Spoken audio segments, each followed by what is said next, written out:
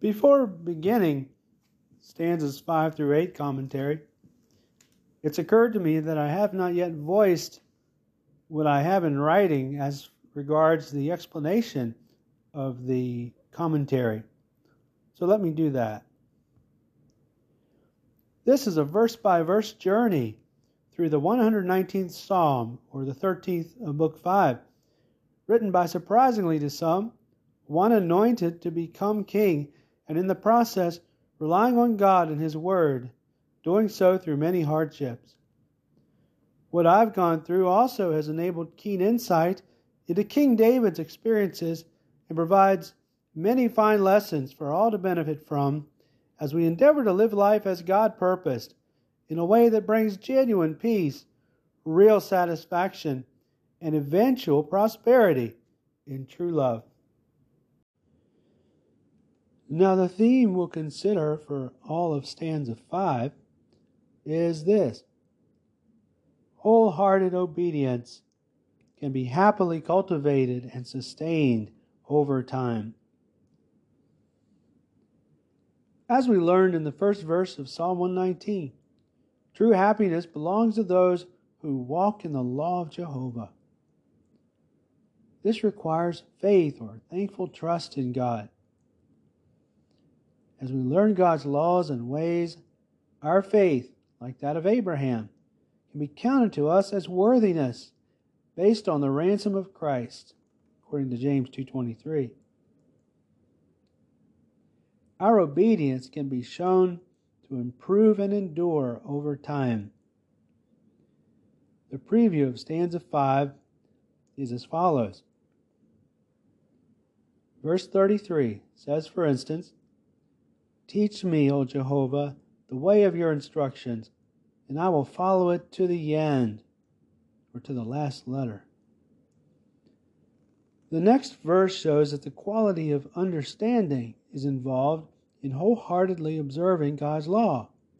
It says, "Give me understanding, so that I may observe your law and keep it with my whole heart." We will consider how this quality is involved in wholehearted obedience, that is, the quality of understanding, using the example of lawfully driving a motor vehicle. In considering verse 37, let's answer the question, why should we avoid giving undue attention to unworthy things? This is shown to be an important consideration to maintaining godly obedience. We will need the quality of discernment to judge properly between things of great value and those of less or no value. The first half of stanza 5, then, we'll call it stanza 5a, covers verses 33 through 36, and they say this: "Teach me, O Jehovah, the way of your instructions, and I will follow it to the end. Give me understanding, so that I may observe your law and keep it with my whole heart. Guide me in the pathway of your commandments, for in it I take delight."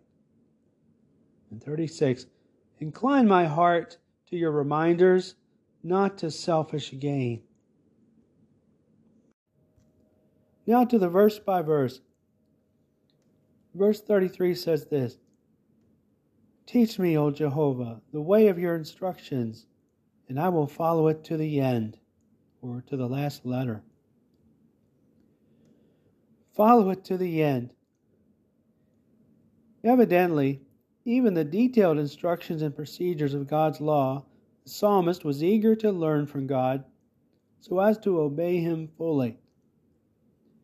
He was determined to keep God's instructions to the end, possibly meaning to the last detail. The psalmist may even have had a double meaning in mind here, as the Amplified Version adds, steadfastly. Regardless, we should value even detailed instructions from God, realizing their valuable contribution to His purpose. The contemporary English version puts it this way: "Point out your rules, Lord, and I won't disobey even one of them." May we thus likewise seek an obedient heart. Of course, these are God's rules the psalmist is referring to. Rules formulated by humans should carefully take God's word into consideration, lest they become unduly cumbersome or violate right standards or even common sense. We should still aim to respect even man-made rules that do not conflict with God's word, where we perceive they are properly authorized or made with good intentions, and that they're conceived for good reasons. Later, the psalmist mentions keeping God's law forever and ever. May we likewise look long-term, comprehending God's eternal purpose, to have right-hearted worshipers happily and peaceably loving Him and one another throughout His universe. This requires that all acknowledge Jehovah's just, fair, and right standards for living. Verse 34 reads this way: Give me understanding, so that I may observe your law and keep it with my whole heart. Understanding needed. The psalmist recognizes the importance of the quality of understanding when it comes to learning to fully obey Jehovah. Understanding involves seeing the big picture along with all the individual pieces that make it up and how they all interconnect to make the whole. We should want to primarily understand people and God's law as His Word clarifies matters of the Spirit, as in our relationships, our personal thinking, and emotional well-being.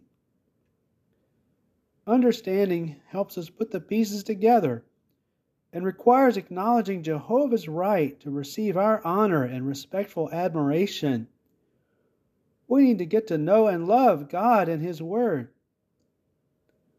The same thinking is vital, for instance, when learning to operate a motor vehicle. There are many principles in traffic laws, both, that must be learned, that together make it possible to safely navigate the roadways among fellow drivers. Without understanding how these many laws work together, there would be chaos and confusion. God is honored by our respect for such laws. And clearly we should learn such laws not only for our own benefit, but we're learning them out of love and respect for our neighbors with deep interest in their safety. With such motives, it is possible to observe God's law with our whole heart. Such laws will then most likely affect our actions and reactions as we truly seek to obey and honor God from the heart. Verse 35 reads this way: Guide me in the pathway of your commandments, for in it I take delight. God's commandments a path to follow. The psalmist again pleads to be instructed to remain on the path of life, the roadway leading to eternal life. He takes delight in God's ways and in His commandments, which according to Psalm 19:8 are pure and bright, enlightening the eyes, according to the Amplified Version. God's commandments thus help us maintain purity, clean worship, which helps us maintain our keen spiritual vision, seeing the truth as it should be seen. We shouldn't shy away from the idea of worship. This mainly involves giving God the rightful place in our hearts and our lives. This helps us deal with problems head on, finding workable solutions in our dealings and relationships with God and others, rather than blindly being led astray. How we should delight in God's commandments and the privilege of maintaining pure worship to God alongside our neighbors and hopefully also our fellow worshipers.